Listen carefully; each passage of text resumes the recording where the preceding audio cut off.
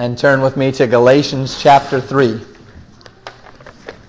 Thank you, Sarah, for playing this evening, as well as this morning. Galatians 3.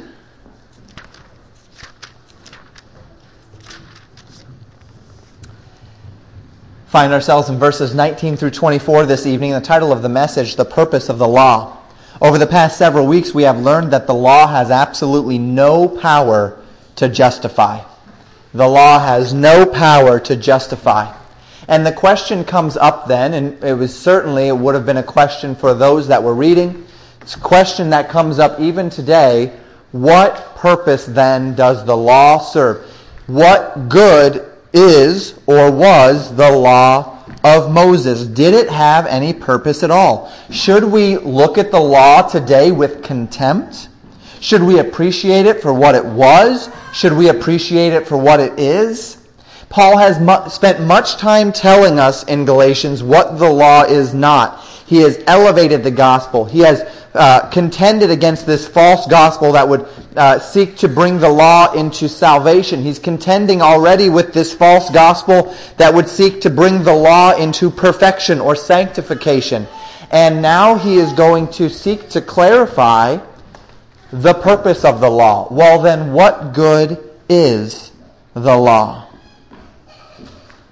Let's take a look together. We'll read the entire chunk that we'll be talking about this evening, verses 19 through 24, and then we'll walk through it verse by verse. The scriptures tell us in Galatians chapter 3, verse 19, "Wherefore then serveth the law? It was added because of transgressions, till the seed should come to whom the promise was made, and it was ordained by angels in the hand of a mediator. Now a mediator is not a mediator of one, but God is one. Is the law then against the promises of God? God forbid. For if there had been a law given which could have given life, verily righteousness should have been by the law. But the Scriptures have concluded all under sin, that the promise by faith of Jesus Christ might be given to them that believe. But before faith came, we were kept under the law, shut up unto faith, which should afterward be revealed. Wherefore the law was our schoolmaster to bring us to Christ, that we might be justified by faith." So we begin in Galatians chapter 3, verse 19. And Paul, we already read it, but let me read verse 19 again. "Wherefore then serveth the law? It was added because of transgressions, till the seed should come to whom the promise was made, and it was ordained by angels in the hand of a mediator." Paul says that the law was added, not added to faith for the purpose of salvation, or added to faith for the purpose of sanctification. That's not what the idea of added here. It means that the law was brought into the picture, added to the consciousness of man, that God codified his law until the time of the law. The revelation of God and his expectations were limited. They were limited to creation and conscience. They were limited to personal declarations of God himself to men, either directly or by means of a prophet. The law would be added not as a means of changing the eternal decrees of God as it pertains unto salvation, but as an added source of revelation concerning God, his character, and his expectations. The law superseded nothing. The law invalidated nothing of what had come in the past. The law was simply adding more information about who God is and his character and his expectations. Now, the particular revelation this text tells us is that the law was intended to manifest our transgressions. It was intended to bring about some effect in relation to our transgressions. This word speaks particularly, in every context where it is found biblically, the word transgressions, of a violation or a legal disregard for the requirements of the law. That God had established a code of conduct and is asking men to adhere himself to that code of conduct entirely. That the law was added because men are violators, because men are transgressors. And this law was added, the scriptures tell us, until the seed should come unto whom the promise was made. Well, we've been talking about this, right? This is right within the context of what we were seeing with Abraham and the promises. That there was this seed. And this seed that these promises were made to, Abraham and his seed, and that seed is Christ. So Paul tells us that the law was added because of transgressions until the time that the seed, that Jesus Christ, should come. The promise was made unto the seed, and this promise was the promise of the gospel. There is coming one who would offer himself for the atonement of all men, and in doing so, all men could be justified through belief on his name. Now, the implication then is that once the seed came, the purpose of the law was completely fulfilled, and the law was no longer necessary or effectual. Until the seed would come, God ordained the law, added because of transgressions. The law would provide to those under the law a keener sense of their own incapacity to meet God's holy requirements and fulfill God's righteous demands. The law would reveal to men the wickedness of their own hearts and their natural predisposition to love that which is opposed to God. The law would also serve not just to reveal their sin, but to restrain their sin. When it says because of transgressions, in large part Paul is speaking of the idea of revealing sin. The fact that when you have a law that you're pitted up against, you realize how short you fall to that law. But also as a means by which to restrain sin. That's what laws are intended to do, right? That's what God has given to government, the privilege of ordaining laws, and those laws are meant to restrain the natural sin nature and to punish those who would seek to violate others and to violate those laws. And Paul will elaborate more on this in the verses to come, so we'll get back to that. This law, Paul tells us, was ordained by angels in the hand of a mediator. Now, this is a really interesting phrase, to be sure, and one which opens up an entirely new area of study which we'll only briefly touch upon this evening. The law was ordained by angels in the hand of a mediator. When we think of the giving of the law, we think of Moses going up to Mount Sinai, receiving the law as fire burned on the mountain, God writing the tablets of stone with his finger. He's up there for 40 days, and 40 days later he returns. We know from Exodus chapter 31:18 that those two original tablets, before Moses shattered them, that those two original tablets of stone containing the 10 Commandments, that we, as we call them today, were written quite literally with the finger of God. But this verse speaks of the fact that it was angels that ordained, that word meaning command or appointed, the law. Now, when we see the word angel in the New Testament, we have to approach this with care.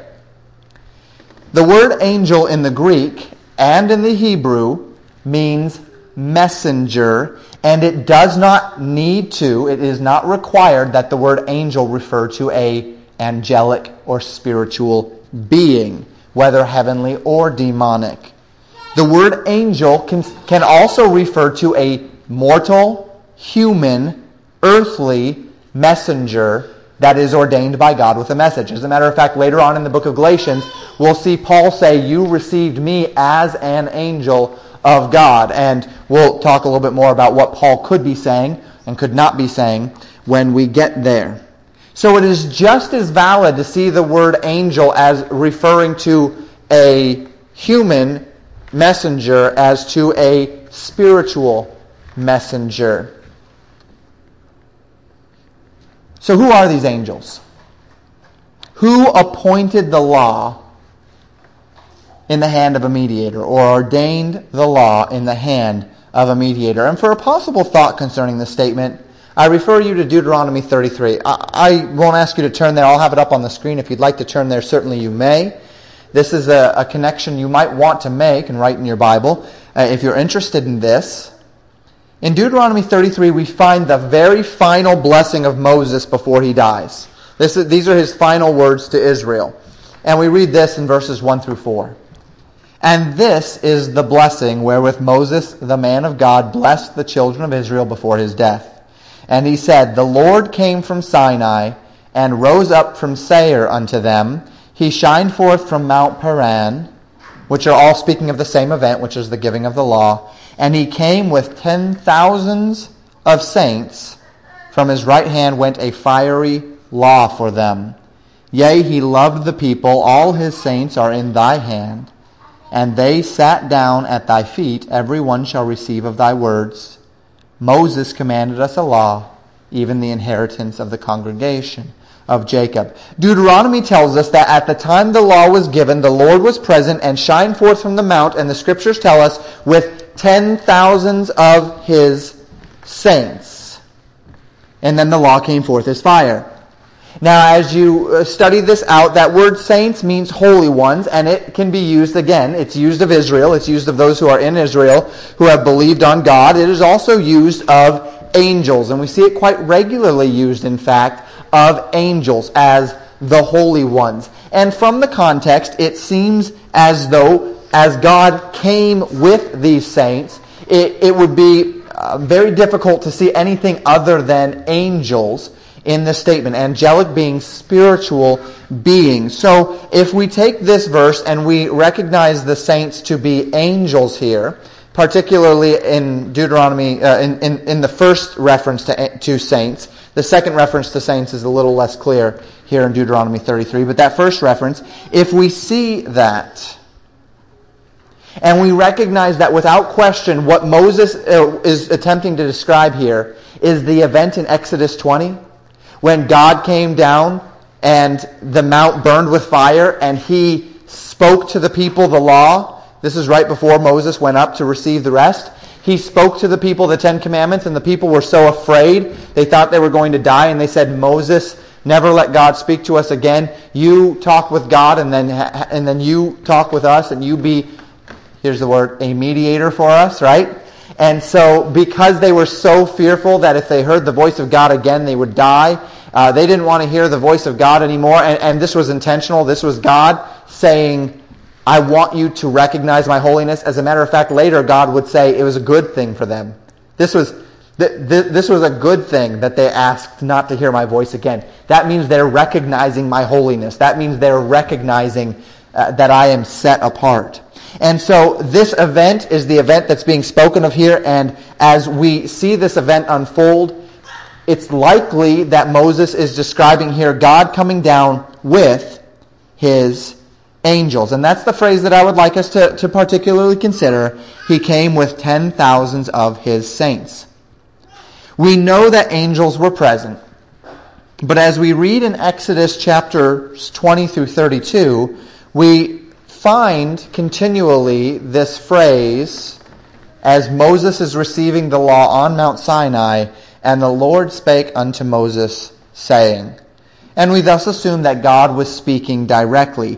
But it would seem as though, at least to some degree, this may not have been the case.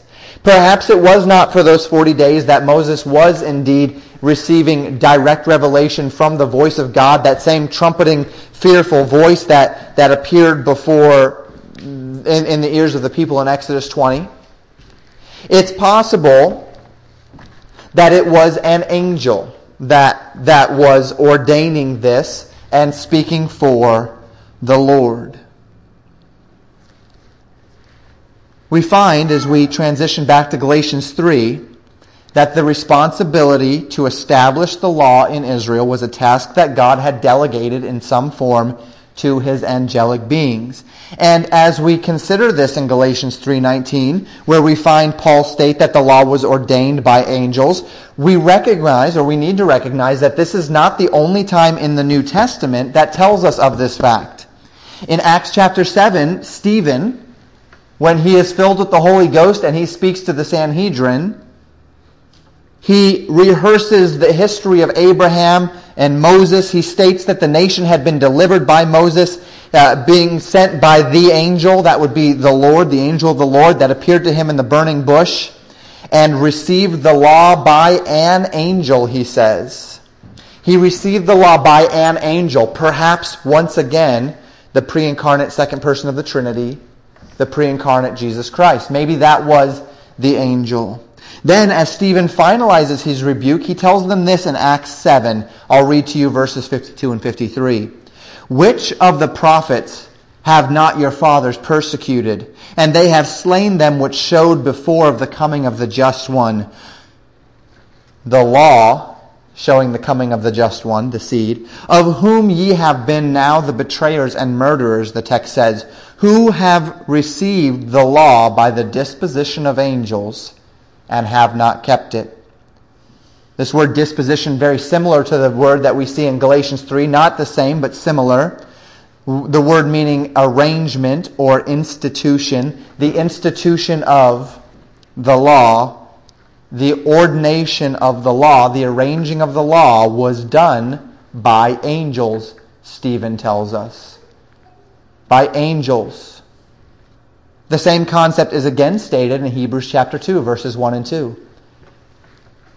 Therefore, the writer tells us, we ought to give the more earnest heed to the things which we have heard, lest at any time we should let them slip. For if the word spoken by angels was steadfast, and every transgression and disobedience received a just recompense of reward, and he goes on to warn them that if the word spoken by angels, if the law itself was that stern and important and necessary, spoken by angels was that steadfast, and every transgression was dealt with, he goes on to say how much greater is the establishment of the law of grace through salvation, and how much greater the consequence if a man disregards so great salvation. So it is that in 3 distinct New Testament passages, we see it said that angels were given the responsibility of instituting the law of God. But then we find that the angels delegated this law to another. It says it was ordained by angels in the hand of a mediator. The word mediator speaks of a person who stands between two parties in order to communicate their mutual needs to one another. In this case, the one who stood between the spiritual, that would be God and his angels, and Israel, as pertaining to the law. And we know without question that this man, this mediator, was Moses. There's no question biblically that Moses was the mediator. He was the one that stood between God and man. And as we look in Exodus 20, this is exactly what Israel asked of him. Be our mediator. God was going to give his law to them directly. They said, no, we can't handle that. Moses, be our mediator. So Moses goes up to the mountain. God gives it over to the angels to teach him, and the angels give the law to Moses, and then Moses gives the law to the people, ordained by angels in the hand of a mediator. We then read in Galatians chapter 3, verse 20, now a mediator is not a mediator of one, but God is one. Now, as Paul continues his statement, he's now making an argument. Now, he's talking about the law, and he talks about this law that was ordained of angels, that was put into the hand of a mediator. And he states here that a mediator cannot be a mediator of one. You don't need a mediator for just one party.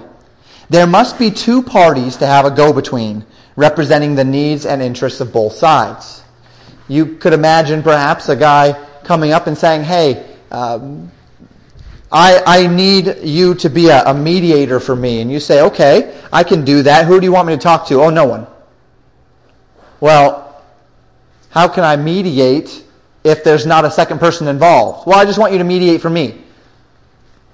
What am I going to do? There's nothing to do if it's just one person. There's no mediation.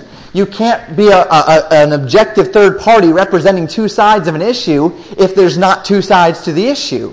If there's only one side, then there's only one side. You don't need mediation if there's only one side. And so Paul says a mediator cannot be just a mediator of one. He says this though, but God is one.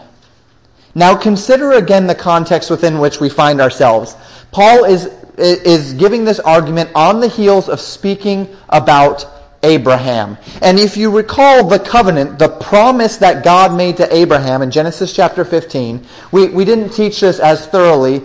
We didn't continue in the text to finish the covenant. But what you do know, and what you need to know about that covenant that God made with Abraham, is that the covenant he made with Abraham was a one-sided covenant.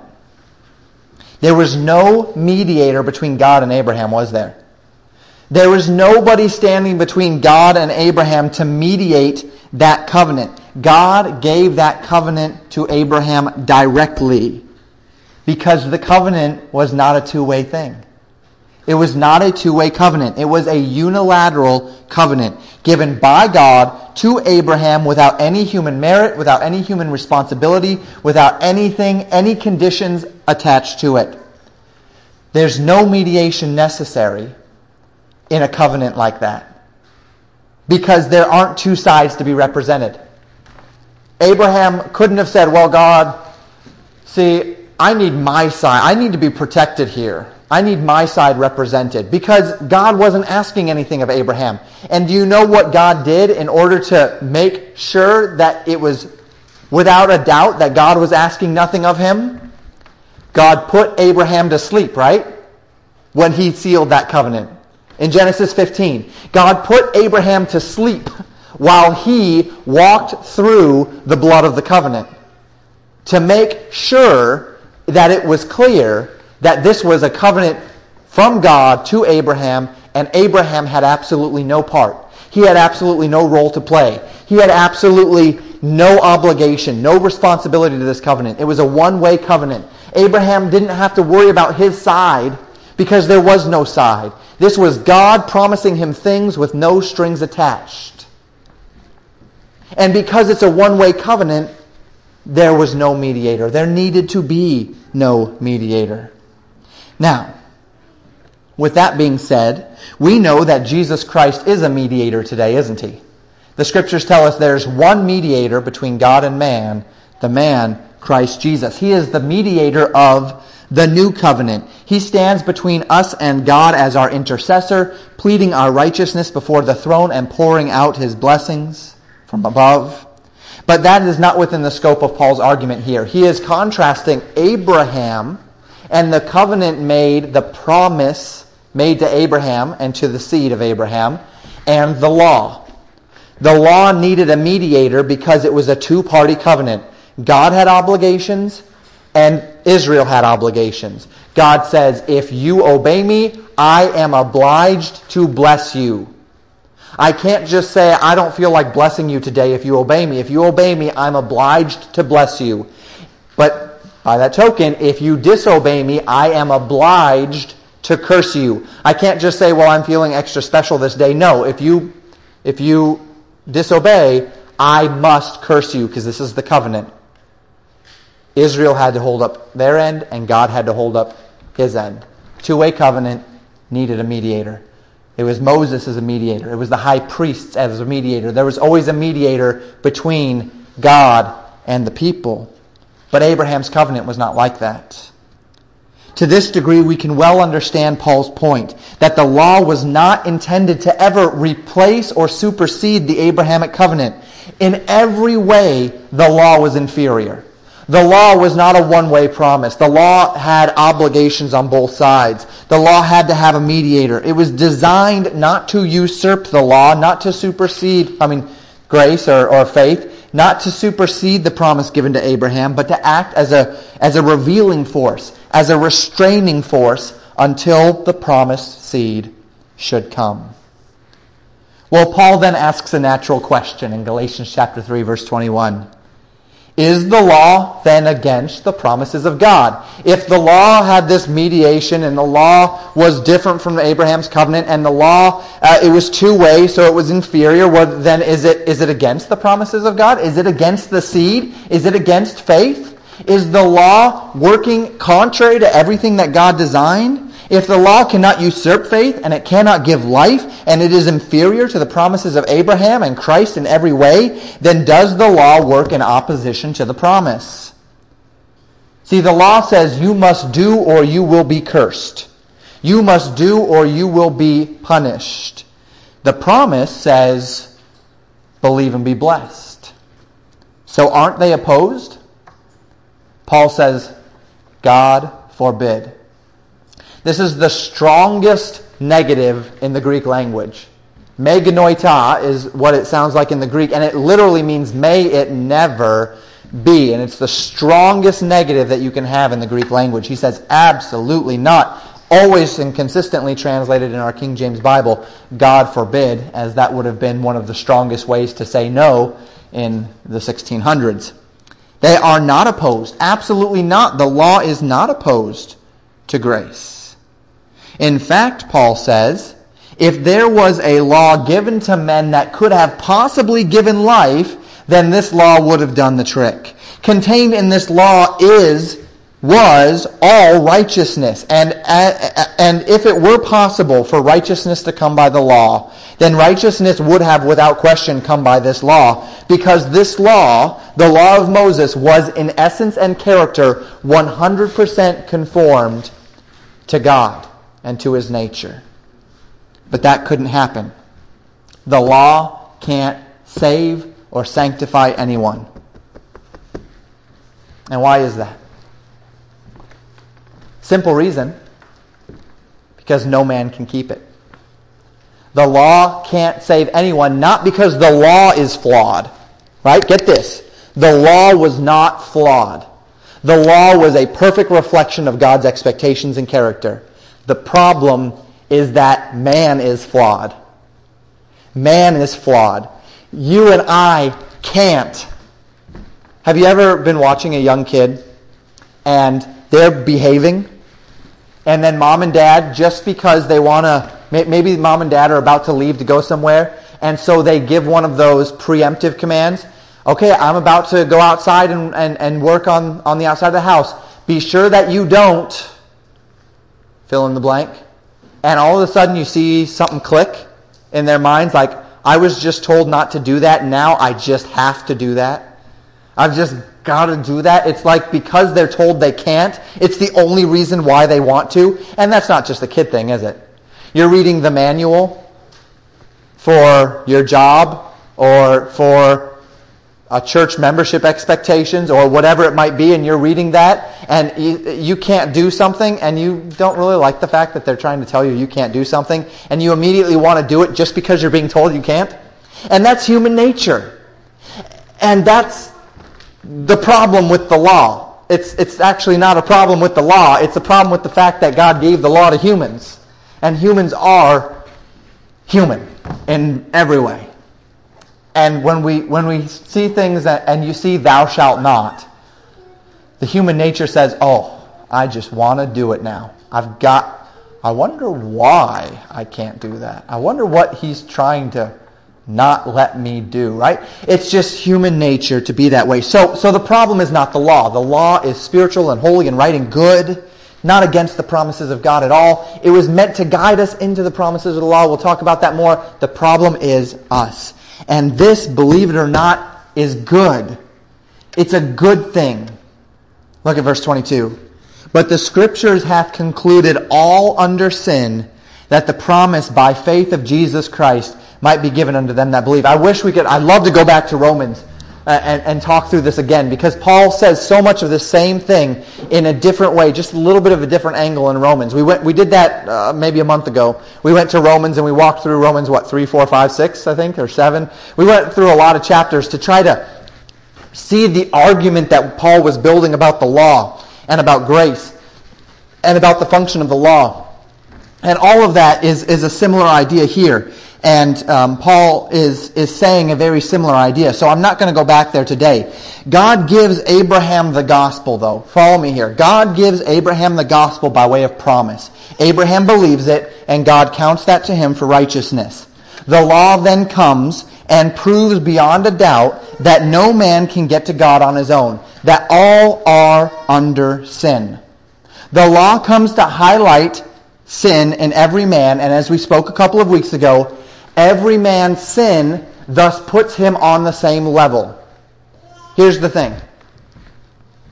It doesn't matter if you have never murdered in the explicit sense. We could talk about Matthew 5 and hatred and murder and adultery and lust and those things. But physically speaking, it doesn't matter if you've never murdered, if you've never stolen anything, if you've never done anything that would get you thrown in jail. You're just as much a sinner as anyone that's sitting in Wright County Jail right now.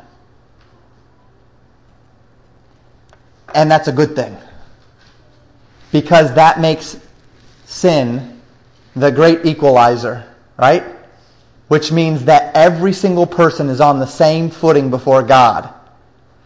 Because I was born into a family that taught me to obey rules, that doesn't give me any more of a leg up in favor with God.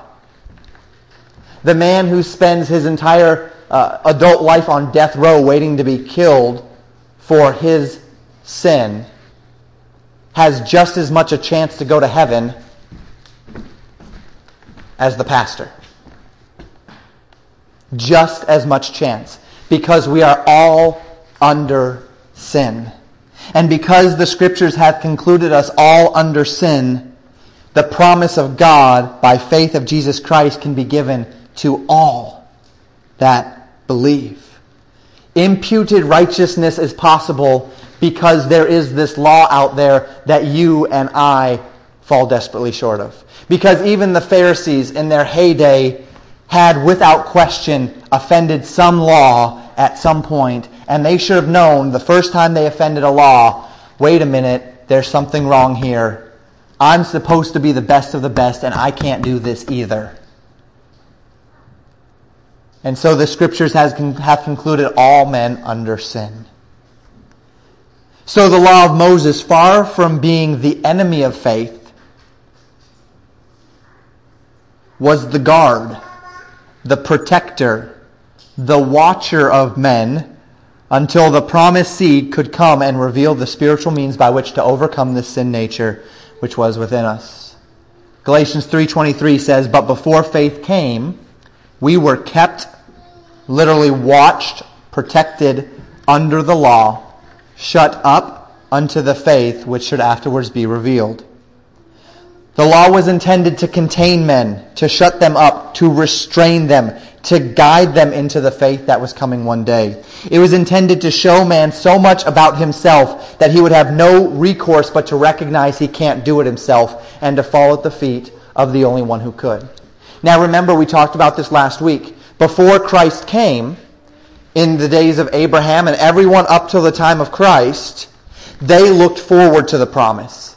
They heard that there was one day coming a man who would save them from their sins. And they would recognize while still being under the law that they couldn't meet the law, and they would fall on their knees before God and say, God, I need that one. I believe that you're sending that one. I need that one. And the faith that they would have in that one would be imputed unto them for righteousness. Now we look back on that promise today.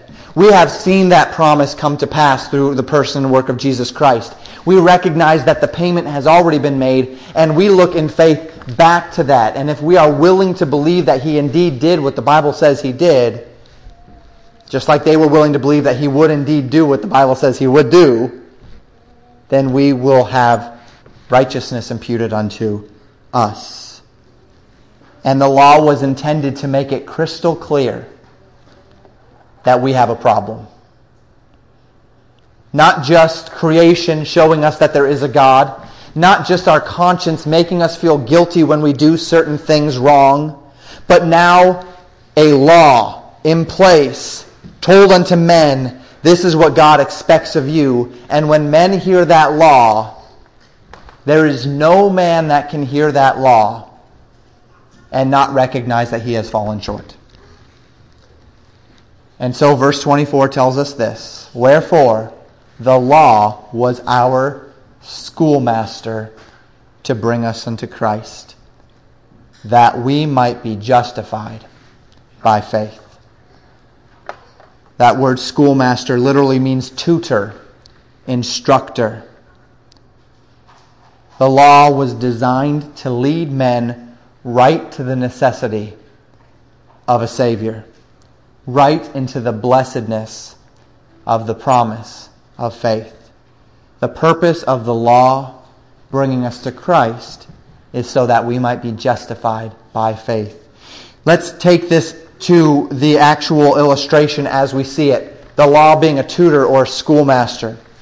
The law was that kindly old lady who would take the child by the hand and direct that child. The law isn't trying to keep that child for herself. The law isn't trying to horn in on anything. The law is guiding that child to Christ and says, this is the one that you want to follow, and takes the hand of the child and places it into Christ so that that child can then be justified by faith. That's the purpose of the law. The law is holy. The law is right. The law is good. The law is not opposed to Christ. The law is not opposed to the promises. The law is meant to be the tutor that teaches you why you need the promise. That teaches you why you need. Now it might be a cold hand. It can be a hard lesson. But the law is still meant to be that guide. A guide into faith. As we apply this evening, I would like for us to consider the way that we think about the law of God. It is not uncommon in this current generation of the church to see any sort of law as deeply offensive to grace. But as we have considered a very different message from Paul this evening to Judaizing Christians, we find that while we see the insufficiency of the law made very clear, we also see that the law served, or even yet serves, a very legitimate purpose. And our first point this evening is this. The law is beneficial first in revealing the character of God. The law is beneficial to us in revealing the character of God. As we consider this first point, it cannot be understated. It is called the law of Moses, but we know that it is indeed also a law of God. It was ordained by angels in the hand of a mediator, but it was the finger of God who penned its expectations. The law served to reflect the essence of what it means to be right with God, because the law reflects the essence of who God is. That God is just, that He is a God of balance, that He is uncompromising in holiness, that He cannot abide the mixture of light with darkness, clean, unclean, right with wrong. I was talking to someone just the other day, and they were asking me about that standard. They said, well, what's the deal with this idea? How do you consider this idea of men not wearing the clothing of women and women not wearing the clothing of men? And as they asked this idea, it was quite clearly a reference to the Levitical expectation that men would not wear that which pertains unto a woman, and that women would not wear that which pertains unto a man. And as this question was asked of me, and it's a very legitimate question that we would ask, I answered that question by saying, well, we know first of all that the law has been fulfilled in Christ. We know first of all that the law of Moses does not apply to us today in that dogmatic way. But then I told this person, but here's what the law does for us. The law presents to us principles. Principles that reflect the character of God. And to whatever degree we cannot or ought not to take that law dogmatically, what we can do is recognize the principles behind it that are a reflection of God. And so we recognize that what God does not want, He's not saying that a woman can't wear pants, or that a man can't wear something that we might call a skirt. You might think of a kilt or a toga or any of those other things, right? There are certain cultures where men wear those things, and the women are the ones that wear the pants, where men wear the robes. And in the Roman culture, men would wear robes and such. They would not wear trousers. And so we're seeing cultural distinctions here.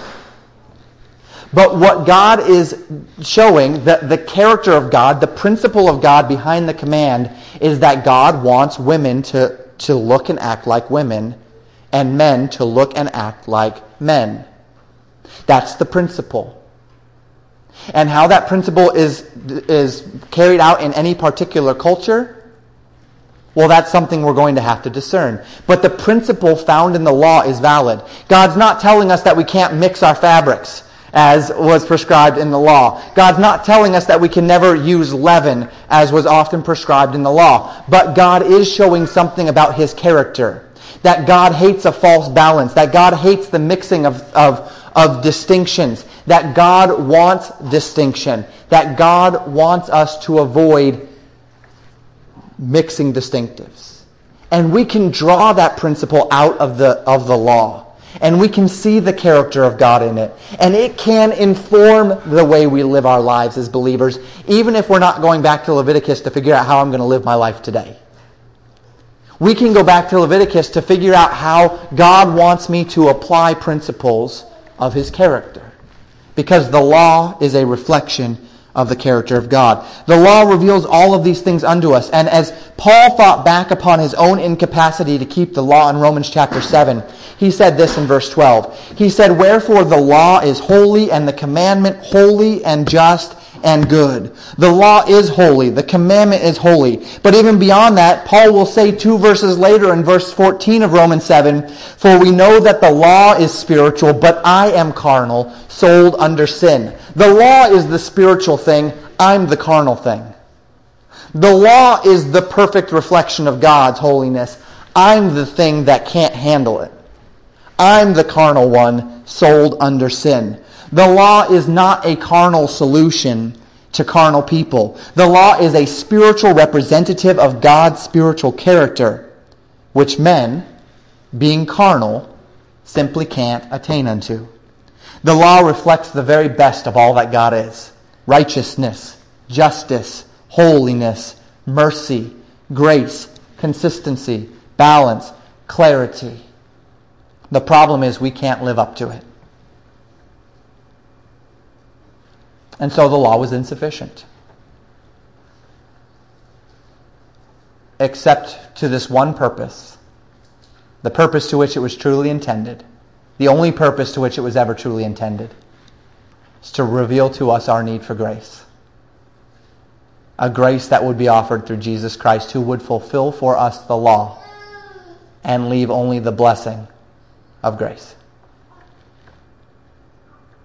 Thus, as we consider the continual benefits of the law, we understand first of all that it benefits by nature because the law is spiritual, and so it has the capacity to teach us much about the character of God. Point number 2, we find that the law is beneficial in revealing the character of man. This is, as we've considered it tonight, the primary purpose of the law. The law shows us exactly how far we fall short of God. We read here in Galatians that the Scriptures through the law conclude us all under sin. We consider a similar thought, and we considered it not long ago in Romans chapter 3. Let me read to you Romans 3:19.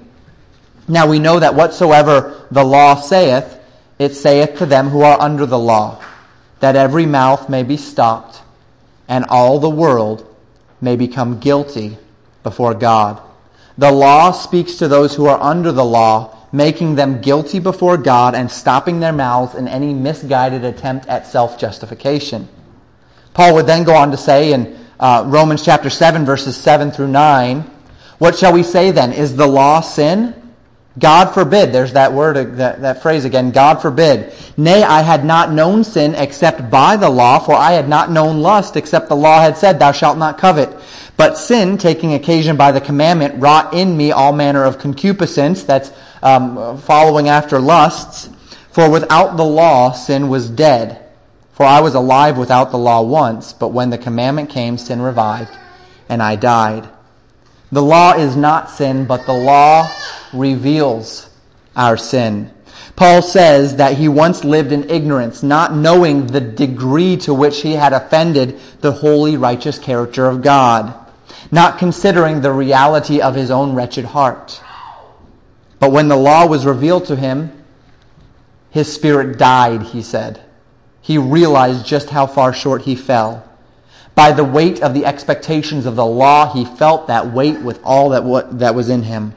When he saw exactly what God expected of him, it served to show him just how very far from God's expectations he truly was. And this is the purpose of the law, that we might know just how far from God's righteousness we are as unbelievers, and then be ushered into grace. Now, the Scriptures tell us that the law is not for the believer, it's for the unbeliever. It's for those who have offended the law. It's for those who are under the law. And we are no longer under the law. But this is what the law served to do, to show us our own incapacity, our own sinfulness before God. But the law doesn't just tell us the bad news. Finally, as we've considered already this evening, it guides us into the good news. It doesn't give us the good news, does it? The law doesn't give the good news. The law looked forward to a day. It still looks, as we read the Old Testament, it looked forward to a day when the good news would come. But the law itself was just the schoolmaster. The law guides men, however, to Christ, that they may be justified by faith. The law is our schoolmaster. We will consider this even more in the weeks to come as Paul highlights this concept a bit more. A good instructor ought to make his students recognize just how much they don't know. That's really what a good instructor does. If I went to college and every class, I sat in the class and the instructor just told me a bunch of things I already knew and pandered me, which is what a lot of colleges do, but not the one I went to, and just pander you and make you think that you're okay, and they don't stretch you and they don't make you realize how little you know and how much you have yet to do, then you're not getting your money's worth out of that college. If that college is not pushing you to learn and to recognize how little you know, if you sit in on a college class and you say, wow, this is going to be easy, I know all of this already, you're just wasting your time in that class. An instructor is meant to highlight how much you don't know, is meant to show you that you have needs. But a good instructor doesn't just highlight your shortcomings, do they? A good instructor doesn't just say, okay, this and this and this and this, and you don't know any of it, all right, you're dismissed. No. The purpose of the instructor is not to discourage them or to make them feel inferior or just to leave them wallowing in unknowns, but to enlighten them to their own state and then be the driving force in guiding them to the solution,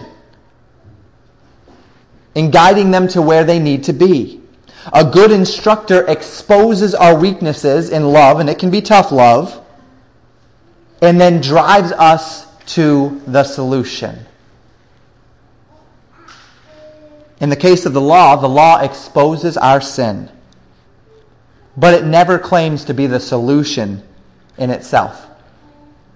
Rather, the law regularly points to the need for pardon. The need for someone to do for us what we cannot do for ourselves.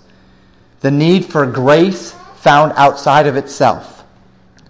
A mercy and a pardon and a grace found exclusively in the person and work of Jesus Christ. And that's the gospel. That you're a sinner.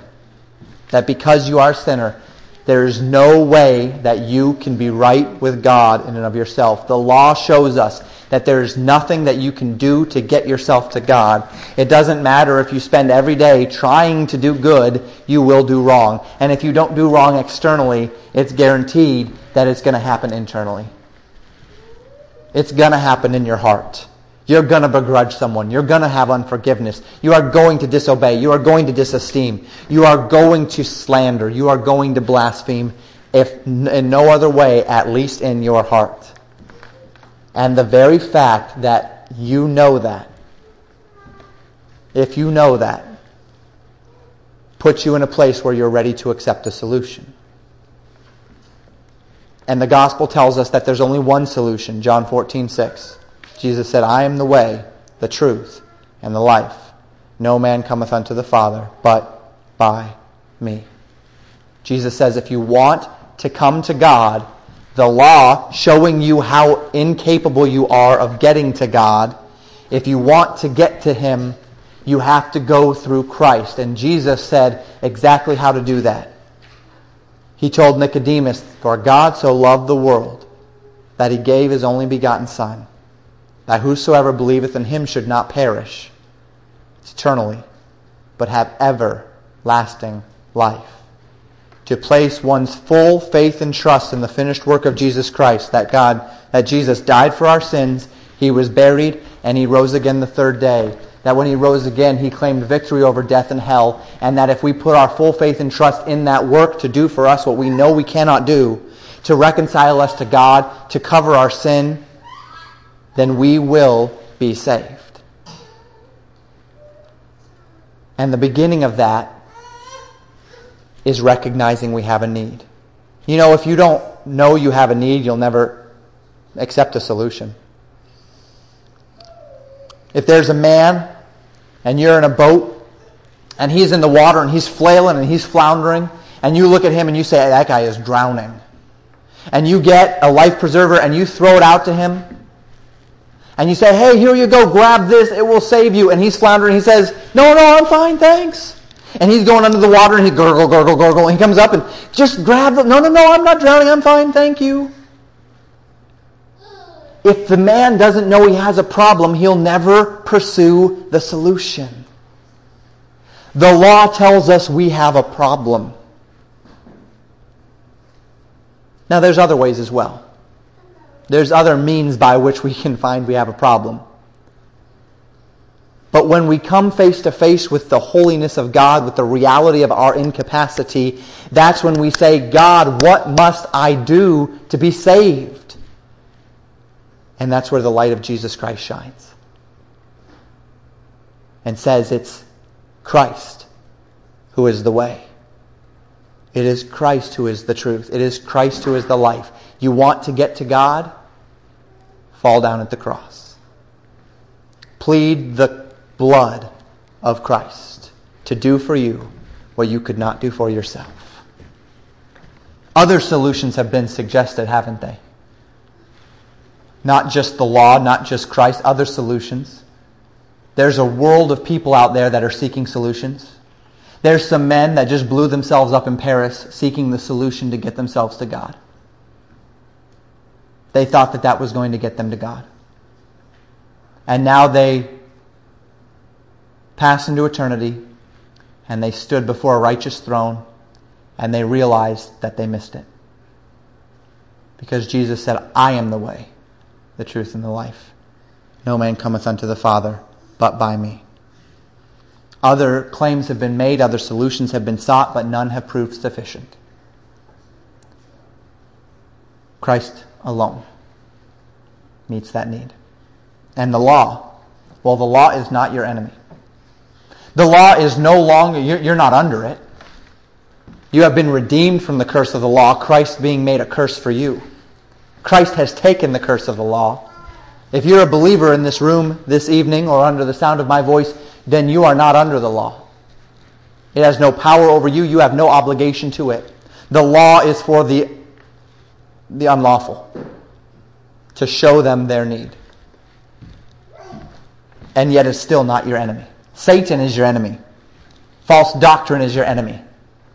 Don't make the law your enemy. Don't fight against the law of God. Now, those that have taken false doctrine and used the law to preach a false doctrine, the Judaizers, Paul's fighting that. But he's not contending against the law. He's contending against an improper use of the law. I don't contend against having knives in my house. I do contend when my daughters try to pick them up. It's not the knife that's the problem. It's the improper use of the knife that worries me. The law is not the problem. It's when the law is used, if I may put it this way, unlawfully. May God help us to understand the difference. That the law is our ally. It took us by the hand and led us to Christ. And it can still be used today. Does it have to be used in order to lead someone to Christ? Not necessarily. They do need to recognize their sin. There's different ways you can do that. But the law can be an ally in that. The Ten Commandments can be your ally in that. It can help highlight the nature of sin and of people's incapacity to come to God. And that's fine and that's good. And so we find this evening, number one, the law is beneficial in revealing the character of God. Number two, the law is beneficial in revealing the character of man. Number three, the law does indeed guide men to Christ, that they may be justified by faith. And may we understand the place of the law, the limitations of the law, and live through the life of the one who has fulfilled the law for us. Let's pray.